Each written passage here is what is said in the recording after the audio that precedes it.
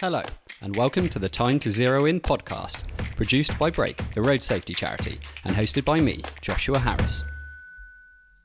This is the series where we speak with experts from across the safe and healthy mobility community to zero in on the issues, trends, and innovations that can help us move towards a world where no one is killed or seriously injured on the roads, and where we can all be confident to move about in a safe and healthy way every day. A vision for the future known as Vision Zero. Today, we'll be zeroing in on roads enforcement with Dr. Helen Wells. This episode is kindly sponsored by our friends at Lytx, the leading provider of video telematics and fleet management solutions.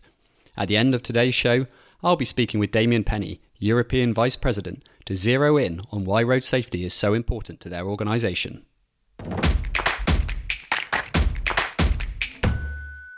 Our guest for today's episode is Dr. Helen Wells, a specialist on roads policing. Helen is a senior lecturer in criminology at Keele University and has spent her career working with police forces across the country to develop new approaches to improve road safety. In this episode, Helen and I will be discussing the current status of roads enforcement in the UK, exploring issues such as whether or not a visible police presence makes a difference to driver behaviour, and the technological developments and projects which are at the vanguard of roads policing. Ahead of my chat with Helen, however, let's take time for a quick primer on Vision Zero. Vision Zero stems from the belief that every road death or serious injury is preventable. A Vision Zero approach to road safety is built upon two basic facts about people. 1, we make mistakes, and will make mistakes when on the roads. And 2, we are vulnerable to being killed or seriously injured if we're in a crash. Vision Zero recognises these facts and designs them out of the equation. Put simply, this means that the whole road environment, vehicles, infrastructure, speed limits, post-crash care, and road users work together as one system to minimise the chance of a crash, or, if a crash does take place, to prevent death or serious injury from occurring. At Break, we believe that every road death and serious injury is a preventable tragedy. So let's take time to zero in on the solutions that can make our vision of zero a reality.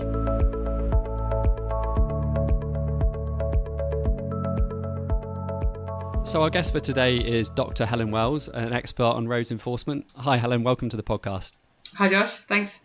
So our listeners will have heard my brief introduction to you, but can you tell us a little bit more about yourself and perhaps what motivated you to pursue your career in criminology and roads enforcement? Certainly, yeah. So as you say, I'm a criminologist, and that's a discipline that really does draw on lots of other disciplines. So it's not hasn't got its own particular approach, but it draws on psychology, it draws on sociology, on law, and lots of different disciplines, which I think is absolutely essential for when you're studying a topic like roads policing.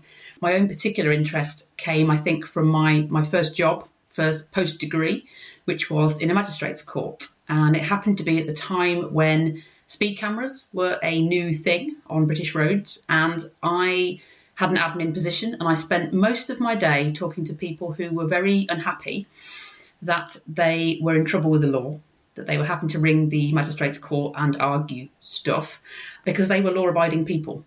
And because they were law-abiding people who got in trouble with the law, they were absolutely convinced there was something wrong with the law because it shouldn't be catching people like them. And that really, really intrigued me, that idea that these were people who'd never had any contact with the law before, as offenders anyway, and saw themselves as people who paid the police to do stuff to other people. And I was lucky enough to get funding to do a PhD on that topic, and it's kind of gone from there, really. Well, that's really interesting, and no doubt bits we'll pick up later on with regards public attitudes and also speed cameras. I'm sure we'll talk about those. Now, before we properly kick off with our topic today, I do like to start each of these interviews with a quick fire question. So can you tell us, how did you make your last journey, and perhaps what one thing could have made it better for you from a safe and healthy mobility perspective? So my last journey was yesterday evening by car, and essentially it was unnecessary because we took the family to a park to chuck a frisbee around. So obviously chucking a frisbee around in a park is a very noble pursuit, but I don't suppose we really had to drive, or in an ideal world, we would not have had to drive to find somewhere to do that. It was also a journey I took as a passenger because I like to let my husband drive. I think he's a more confident driver than me. I'm very cautious. And I suppose the interesting question in there is whether actually we would like our roads filled with confident drivers or whether they're better off filled with cautious drivers, which I think is an interesting one. But nonetheless, I let him drive because if I drive, he gives me advice from the passenger seat, and that's not good for anyone. I'm sure lots of people can relate to that story. So today the main topic is around roads enforcement and roads policing. So to introduce that to the listeners, can you say what we actually mean by this, by roads enforcement, perhaps in reference to what it looks like in the UK at present? Yeah, I think roads policing is an interesting term often used to mean the activities of the police as we would recognise them. I think there's certainly an argument that it should be wider than that actually anyone who has any responsibility for compliance out on the road network is involved in policing. So whether that's Highways England, whether that's the DVLA, the DVSA, and increasingly I think that's you and I as drivers as well, who do have a role perhaps in purchasing dash cams and actually helping the police by supplying evidence of stuff that we think shouldn't really be happening. If we focus though on the traditional idea of the police and police forces, then policing looks different depending on which force you're looking at. In some areas, there are dedicated roads policing units with highly trained officers who focus exclusively on road traffic law and on what we say is denying criminals the use of the road. In other areas, it's more of everybody's job, and there's no specific roads policing expertise, and everyone's expected to sort of pick that up a little bit. I think the other interesting angle that you've touched on already is this idea that there's a whole sort of network of automated enforcement out there as well, primarily familiar to listeners through speed cameras.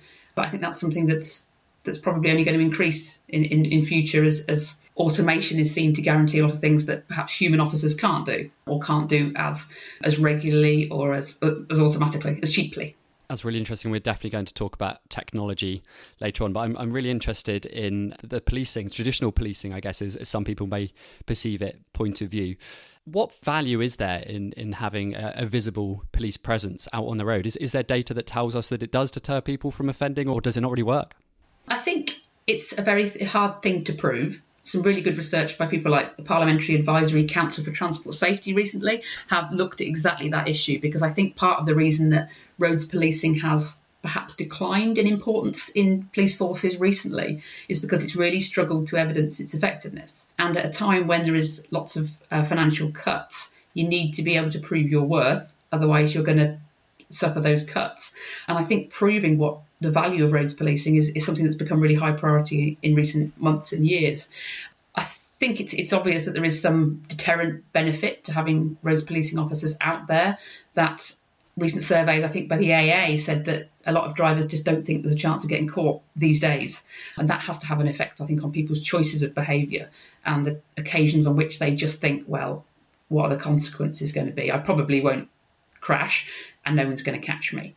So I think we intuitively know that it makes sense to have somebody out there enforcing the law. I think we know in this context particularly that because a lot of people don't subscribe to traffic law because they inherently think it's wrong, like burglary or murder or anything like that, that we do need that kind of policing to keep us on the straight and narrow. We don't do that because we were taught from childhood that it's inherently wrong or one of the 10 commandments or something. So we do need roads policing. And I think roads policing needs a way to be able to demonstrate its value, as I say, to protect itself from cuts. You talked about one of the main challenges, as I see it, for roads policing, which is around the public compliance point and attitudes towards what is essentially breaking the law, but perhaps is not perceived as such. Can you expand on that a little bit and what challenges that poses for officers out on the road? I think it poses huge challenges at all levels, really. I think it poses challenges for officers who may find that they're having to justify their activity in a way that they never have to do for lots of other offences. So you never have to justify why violent crime is an appropriate target for policing. But roads policing is always in a position of having to argue for why it's legitimate. And I think that's partly because of the type of people that it problematises. These are people who, as I alluded to at the start, think that they pay their taxes to pay the police to look at other people, the real criminals. And there's a real sense, I think, amongst a lot of people that it just won't be them. It's not them. It's not their behaviour that's dangerous. They're better than average drivers. And why aren't the police, as the phrase goes, out catching burglars? I think that's changing, and I'll come back to that. But I think roads policing also then has to justify itself within a force structure often. We just talked about how it proves its worth.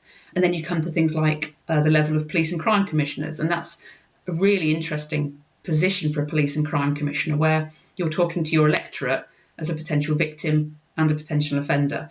And my own research with police and crime commissioners back 2012, when they were first invented, did suggest there was a hesitancy about tackling this particular problem. If you're going to have a strong manifesto around crime, it's fine to do that around drugs, alcohol, violent crime, etc. But when you start to talk about how you're going to tackle road-based offenders, you start to put those electorate in quite an awkward position, and nobody's really quite sure how to play that one. When I say that I think things are changing, I think evidence from things like the popularity of dash cams, the popularity of community speed watch is starting to suggest that people are reinventing themselves as actually thinking, no, it's good drivers and the police against the rest of them, against the minority of poor drivers, rather than it's this war on the motorist that I think we had probably pursued by the tabloid media as much as anything, maybe a decade ago. And you've touched upon their police and crime commissioners. Are you able to perhaps just describe how police crime commissioners work and their interaction with the police? They're a way of trying to increase democratic accountability of the police. They replace what were perceived to be quite ineffectual police authorities, and the idea is that they have some control over the way in which policing is done in a police force area. So there's one for each police force area. Now, there's quite a fine line between the sort of strategic and accountability, that oversight that police and crime commissioners give, and the operational decision making, which still rests with the chief constable. So the PCC should be in a position to recommend sort of high level priorities, have strategies for dealing for particular crimes, but it's actually down to the chief constable to decide how to operationalise those strategies. I think from when I did my research, as I say, back in 2012, police and crime commissioners are getting more confident around this issue. And we can see that each time there is an election, more and more of them are including roads policing or road safety, more specifically, in their manifestos and in their strategies when they're elected. We're certainly finding that at Brake. A little plug here for our National Road Victim Service, which is, of course, the service there to support anyone been bereaved in a road crash. And certainly the engagement with PCCs, the fragmentation can be challenging, but I think we're definitely finding there is more of an emphasis now on road safety and obviously the important support for victims as well. The theme of this series is around Vision Zero and the Safe Systems approach to safe and healthy mobility. I guess an interesting point around this is how much should we rely upon, in your view, the design-led approach in designing our roads and infrastructure to dissuade illegal behaviour, and how much should be put on, I guess, the road user themselves, and where do we draw that line? Where should the priority be? Firstly, the Vision Zero, I'm so pleased to see that it's becoming much more regular terminology in these debates, because I think although strategies and targets do focus the mind, I've always been uncomfortable with the idea that if we achieve a 40% reduction in something, that's great, and we pat ourselves on our backs that only however many thousand people died, which is always, I think, sat quite uncomfortably with a lot of people. We may never achieve zero, but if we don't aim for it, we certainly won't ever get it. In terms of the systems approach, I think policing obviously is an important part of that. We know we can't rely on drivers to self-regulate. Things like self-enforcing roads are obviously an ideal, I think. If we could design stuff in that achieves that without having to actually punish people, that would be great. But I think a lot of laws as well, things like mobile phone use, for example, there's just not really a way of enforcing those using technology or using design that could redesign those out, unless we turn our cars into sort of Faraday cages where you can't use your mobile phone. I think realistically, the idea of a human having what we would call in criminology some sort of capable guardianship over the roads, it is essential, because so many of these offences we're talking about are subjective. They're not black and white. Speeding obviously is an example of one that there is a limit and technology can enforce whether something falls one side of it or the other. But so many other offences are much more subjective. So you really need policing, and you need, I think, human policing in order to enforce a lot of those laws. One of the things we've grappled with at Brake or discussed perhaps is around the clarity on the speeding law and the 10% plus 2, which police officers are potentially able to provide on speeding, which means people going 10% plus 2 miles an hour over the speed limit are perhaps not caught and not penalised. And we think that can dilute the impact of the law. You're saying that you can break the law just a little bit. What are your views on that? I think it's really interesting. The thing that really interested me, I think, firstly, and interested me way back when I was first looking at this, was that this is common knowledge, this idea of 10% plus 2, that people who are inclined to break the speed limit have done their research. They have found out what they can get away with. And I think that's really clear evidence that they don't agree with the limit for the limit's sake. They see it as a bit of a game, and they know their rights, and they know that if they're going at 10% plus 2, that becomes the default limit. But that common knowledgeness, that's not a word, of that idea, I think tells us a lot about how drivers are approaching road traffic law. They've done what they can to find out what they can and can't get done for. Now, I think the danger with strictly enforcing the limit to the letter is twofold. One is the public perception there, that idea that it's not fair, you're tightening up, you're clamping down on people who might have done it by mistake, etc., which could actually be more costly in terms of the legitimacy of roads policing than it actually is a benefit. The other concern, I think, is that idea that if you were going at 30, if we made the limit 30 and strictly enforced, then we would have solved the speeding problem, or 40 or 50, but if it was centralised on that number. And I think the danger there is that it teaches drivers to drive by numbers, and this idea that if I'm going at 30, and anyone who's heard me speak will have heard me say this many times, but if I'm going at 30, I can't possibly kill somebody because it's the limit. So long as I am going at 30, no matter how many people I've got on the bonnet, I can't hurt anybody because I'm doing the law. And that, I think, detracts from the idea of why am I going at the speed I am? Again, that's subjectivity. Choose the appropriate speed for the circumstances, which may be 30, it may be 20. Don't just go for 30 on the grounds that they can't do me if I'm 29. No, I think that's a really interesting tension there, isn't it? That you want people to drive what they feel is the appropriate speed, but then you need a limit to stop those people who perhaps will disregard that. So it's certainly a vexing issue, which we've been dealing with for a while here. We've kind of touched upon technology now, I guess because we've been talking about speed and compliance. There's a few things I'd like to talk about. Speed cameras, of course, but also perhaps some new vehicle technology that's coming down the line.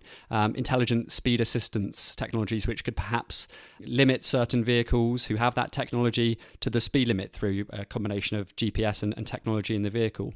Do you see that as playing perhaps an important role in the future of compliance on the roads? And there's a tension there as well, with some vehicles will have this technology whilst others won't, and that might create some sort of conflict. What are your thoughts around that issue? I think that's a really good point. I think centralising on the limit becomes even more of a problem when vehicles simply stick to that limit. Now, one would hope if your vehicle takes responsibility for speed, you are freed up to then make other sensible decisions about other aspects of your driving, and that you will pay attention to whether the car is correct to let you drive at 30. I don't know that that's necessarily how that's going to play out, and whether drivers will see that that's just another thing that they haven't got to worry about. So there's more of their mental capacity, their cognitive capacity to do other things, which I think would be dangerous, because that can include things like having a quick check of the mobile, that sort of stuff. So I think things like speed limiters have potential. I think in order to be acceptable, and some would argue in order to be safe, they need to be capable of being overridden. And I think you'll probably see them overridden in quite a lot of circumstances where someone decides that they know better than the vehicle. In terms of other kinds of vehicle design, I think my problem, I suppose, with them is that we have to reinvent lots of subjective driving behaviours into dichotomies, into black and white, into safe, dangerous. And I don't think that with many, driving is a very situated thing. It's constantly adapting, constantly changing. And to then label one speed or one amount of sharp steering as safe and one not, I think it can be quite problematic, and it encourages us to reduce complex problems down to a simple kind of traffic light methods that actually don't capture the complex reality of driving, and that drivers become obviously then reliant on them to know what's safe. I'm reminded of some work I did years ago with black boxes for young drivers, which obviously were linked to their insurance, etc. And the black boxes sent information back to the parent, who would then supposedly sit down with the young person in the evening and say, OK, I see you've got 3 reds. What were you up to? And the young people in one of the focus groups referred to it as the kill the squirrel box, because they'd learned that if there was a small object, let's say a squirrel, in the road, they were better off ploughing through it than they were steering dramatically or braking suddenly, because that would score them a red. And they would have to then justify that. If they simply ploughed through it, it would not register. And I think that kind of understanding the limitations and the opportunities, as it were, of things like technology are quite dangerous. Squirrel is one thing, but you can extrapolate that, I think, to see how drivers will learn to play those kind of limits and those restrictors to get what they ultimately want, which is probably fast driving and a quite exciting experience. That's a really interesting answer and a really interesting area. And I'm going to do a shameless plug for another podcast in this series we've got with Dr. Nick Reed around connected and autonomous vehicles, in which we talked about some of those challenges with human driving and with technology being introduced and how those will play out on the roads. So I do encourage people to listen to that. We also talked about speed cameras a little bit earlier as, I guess, one part of technology which people are quite used to on our roads. They've been around for a long while, but perhaps there is still maybe some antagonism towards them. I'm not sure. I'll be interested in your response. Firstly, how widespread are they on our roads in the UK, and how effective are they at deterring dangerous behaviour, dangerous driving? I think in terms of their widespreadness, again, probably not a word, I think drivers perhaps know which ones are working and which aren't. I think obviously you see average speed cameras more frequently now on motorways, which they seem to be slightly less unpopular. I think there was a heyday, as it were, of speed cameras back when I was doing my research. I won't plug the book, but there's a book. And I think the decline in perhaps tabloid objections to them has mirrored the decline in their use in some cases. There's some fairly well publicised information about how many of them are actually working. I think average speed cameras are possibly more popular because they seem to give drivers the chance to make an error and correct it. Whereas with static speed cameras, the kind that flash you as you go past them, there's a perception, I think, from my research, that they're not really very fair, that they don't give drivers the chance to make an error, to have misread the speed limit and then suddenly realise it, and that lots of people with 40-year unblemished driving histories are suddenly thrown into conflict with the law by one little error, because it's always one little error. Everyone was always caught the first time they did it. They were never just lucky to get away with it until that point. In terms of effectiveness, I think the research has been, there's been a lot of research commissioned looking at exactly that, possibly because whilst they work supremely effectively in the lab, once you let them loose on the general public, it's another story. And, you throw them into society, and society won't necessarily let them behave like they're in a lab. So in terms of static cameras, we know that they are effective within a certain sort of halo of where they operate, but we also know and can see that drivers speed up and slow down for them. So if we're wanting to reduce speeds at a very specific location, I think they've demonstrated their effectiveness. But drivers do game the system. In some research I've done, drivers are quite knowledgeable about the capabilities of which camera, which way it faces, whether it's actually going to be working or not. And as you said, the 10% plus 2 rule as well. So I think, as with all technology, we never really understand its effectiveness or can sort of judge its contribution to road safety until we've let the British public get hold of it. And we understand a lot about the psyche of the British public as well as about the technology when we bring the two of them together. And when it comes to the impact and value of more random enforcement on the roads, I'm thinking speed cameras are always very well signed, at least the static ones. And also there's, I know, a debate around random alcohol and drug testing and perhaps the impact that could have as a deterrent.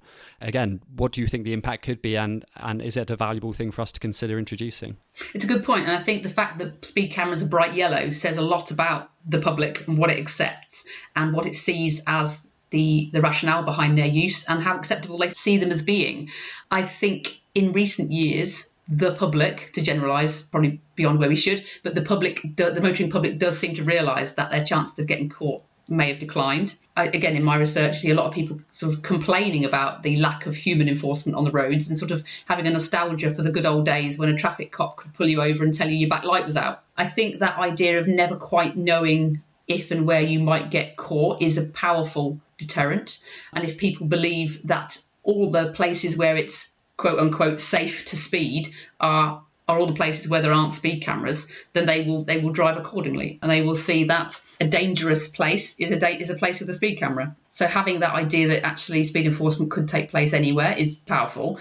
I'd prefer it if people got the logic of why speed cameras and why speed limits exist and drove accordingly. You want to bring the public on the journey with you, but it's been a challenge, and whether or not that's actually going to happen, I guess, is a question still to be answered.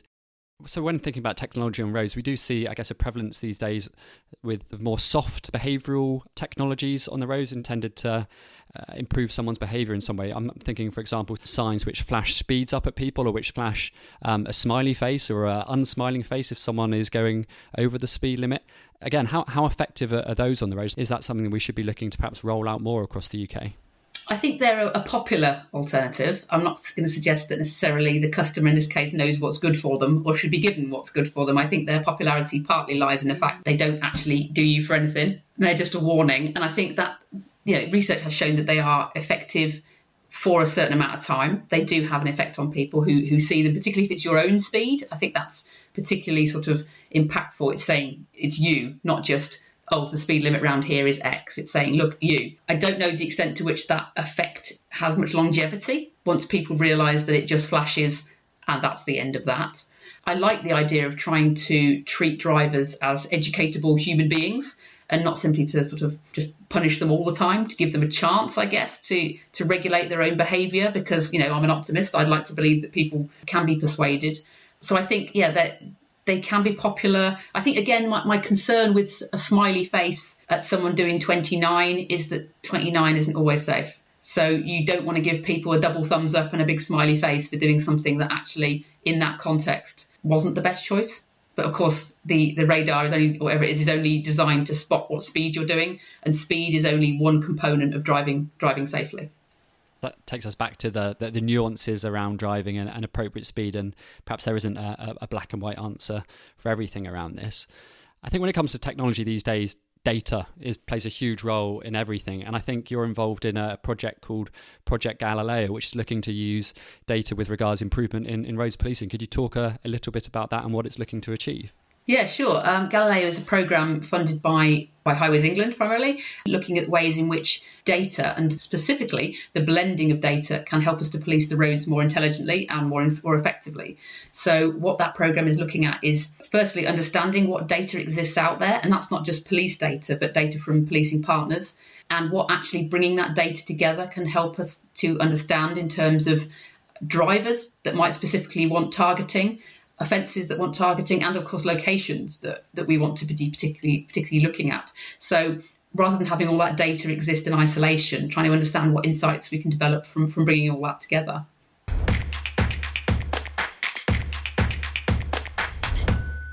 So you mentioned other organisations which the Galileo project is working in partner with. I'm interested to know what other partnerships, the police and others do work with, and perhaps the value in those community-led initiatives and the effect they perhaps have on the roads. I think they're really good evidence that actually the public is not simply viewing itself as in a war with the police, as motorists, but actually the public does want to get out and do something to, I would say, co-produce road safety with the police and with other agencies.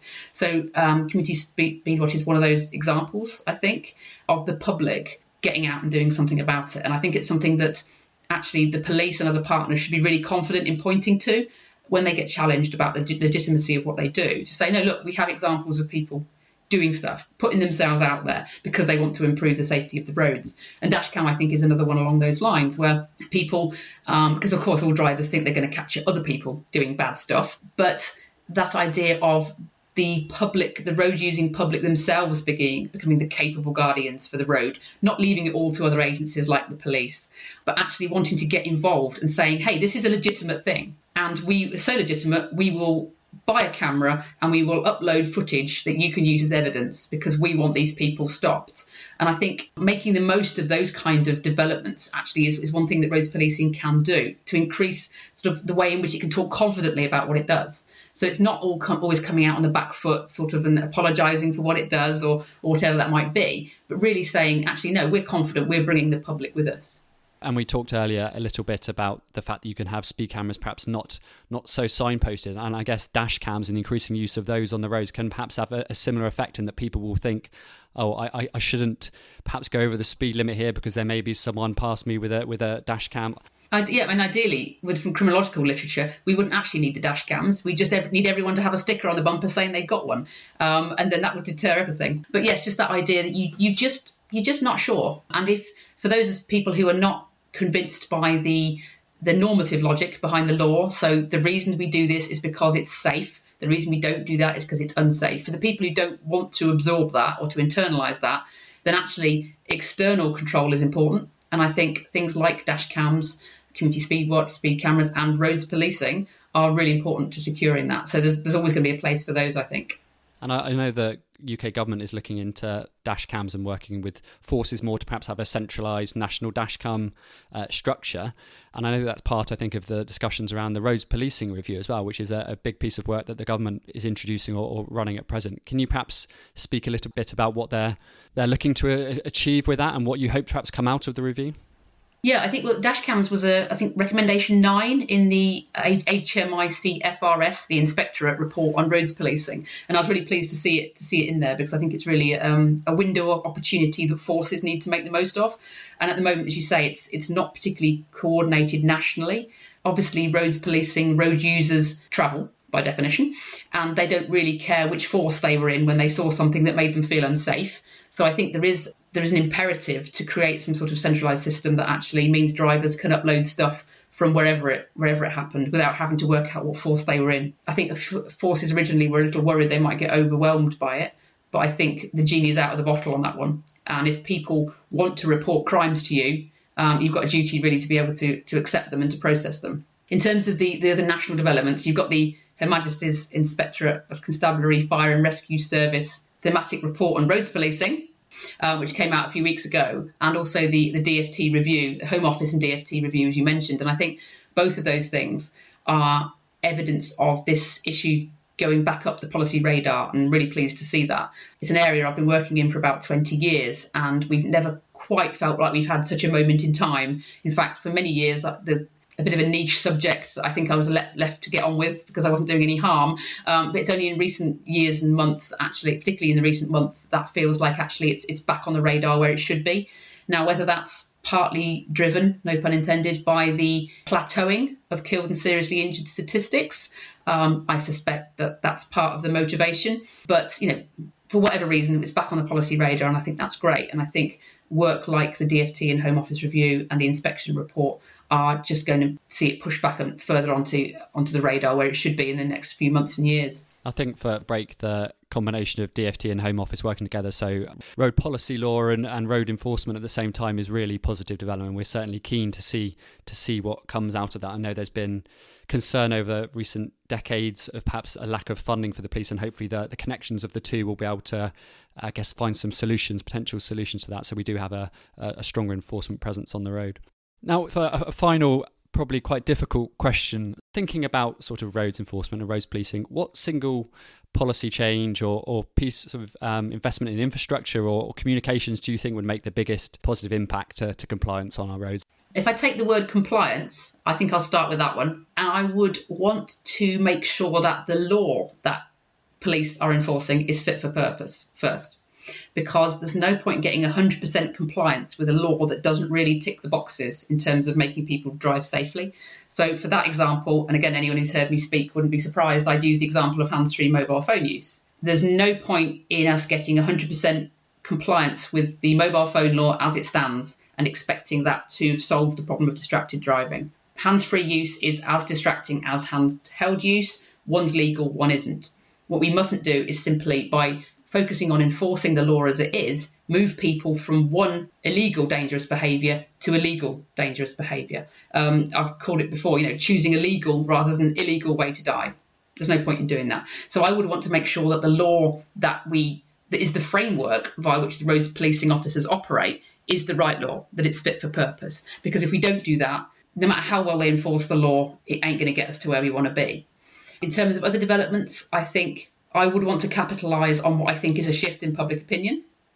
I think there's always been support for roads policing. There's always been support for speed cameras. But a few, sometimes quite a lot, of loud voices have been allowed to dominate the narrative around that. And that things like Speedwatch and dash cams are a great opportunity to say, no, hang on, we have got the public with us. Let's proceed with confidence. So I think I'd want to shift what we call the social norm around this type of subject to say that actually it's police and public against a minority, not police versus public. So things like, rather than just publicising the amount of people you catch, publicise the amount of people you didn't have to bother with because they were entirely compliant.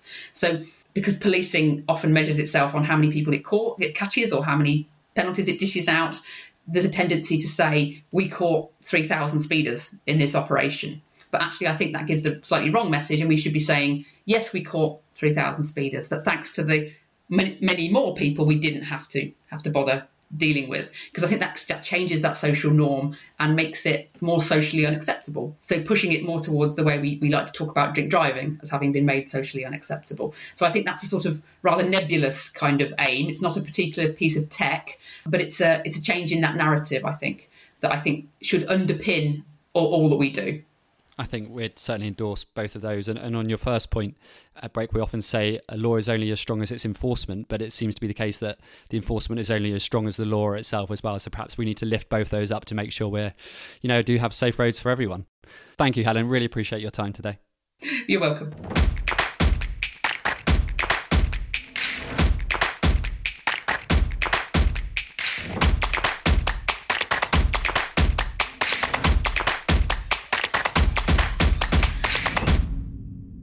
So I'm joined today by Damien Penny, European Vice President at Lytx. Thanks for joining me, Damien. Well, thanks for having me. I like to start each of these interviews with a quickfire question, as you would have heard. So can you tell me how you made your most recent journey and what could have made it better from a safe and healthy mobility perspective? I think that was yesterday. To tell you a little bit of a story, I was having some work done in the house and it was very noisy. And both of my children, who are pretty old now, 20, 22, decided to take me out for breakfast. And usually we walk down to this cafe, but yesterday also it was raining hard, so we took the car. They drove me down, which was an experience.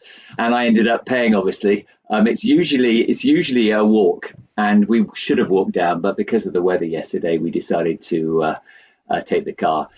So how could we have done it more safely? Well, probably walking would be good, but I've got to say I was quite impressed with how my son drove us down there. So and I gave him plenty of compliments because he drove really well. Very glad to hear it.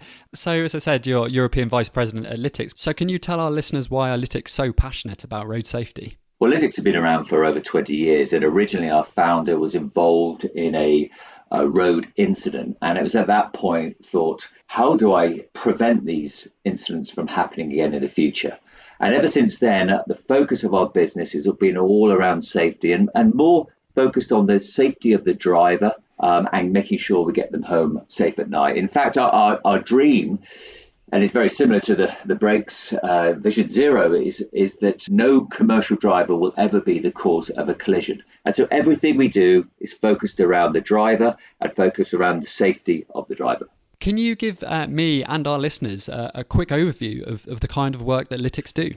Yeah, sure. So I'll give you an answer in two parts, really. I mean, basically what we do, we take video and data that comes from a vehicle to help improve safety, the efficiency of the vehicle and productivity of the company. We work with all types of fleets. We've got about 4,000 fleets, and we work with them and we collect a lot of data from them to help them improve the solutions so they can be more effective and more accurate. But fundamentally, what we do is all about safety and it's all about saving lives. And we've been doing this for 20 years. And the core of our business is about how do we get the drivers back home safe every evening. And everything we do is focused around that. Well, that's fantastic. And we're thrilled to be working with you because that chimes so perfectly well with the values of us here at Brake. How do you think Lytx products can help us enforce the rules of the road? Yeah, I was listening to the podcast earlier on the road policing side of things. And one thing that really struck me was the way in which we can look to try and use the wider public in helping to police some of these issues that we see out there. And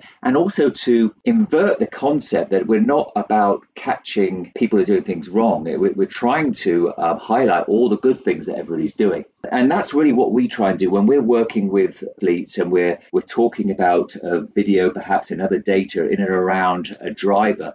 We're not trying to catch drivers do things wrong. We're trying to help them be safe. And we're trying to support the majority of drivers that are doing a great job out there. Well, thank you very much for your time today, Damien. Can you tell our listeners perhaps where they can find more information about Lytx? Well, the obvious place to go to is lytx.com, and what you'll find there is a wealth of information, lots of white papers, etc., about safety. And you can also read so many articles from companies and how you can learn from them and what they did to make their fleet safer. Thank you very much for your time today, Damien, and for your support of Brake in this podcast. No, thank you, Josh.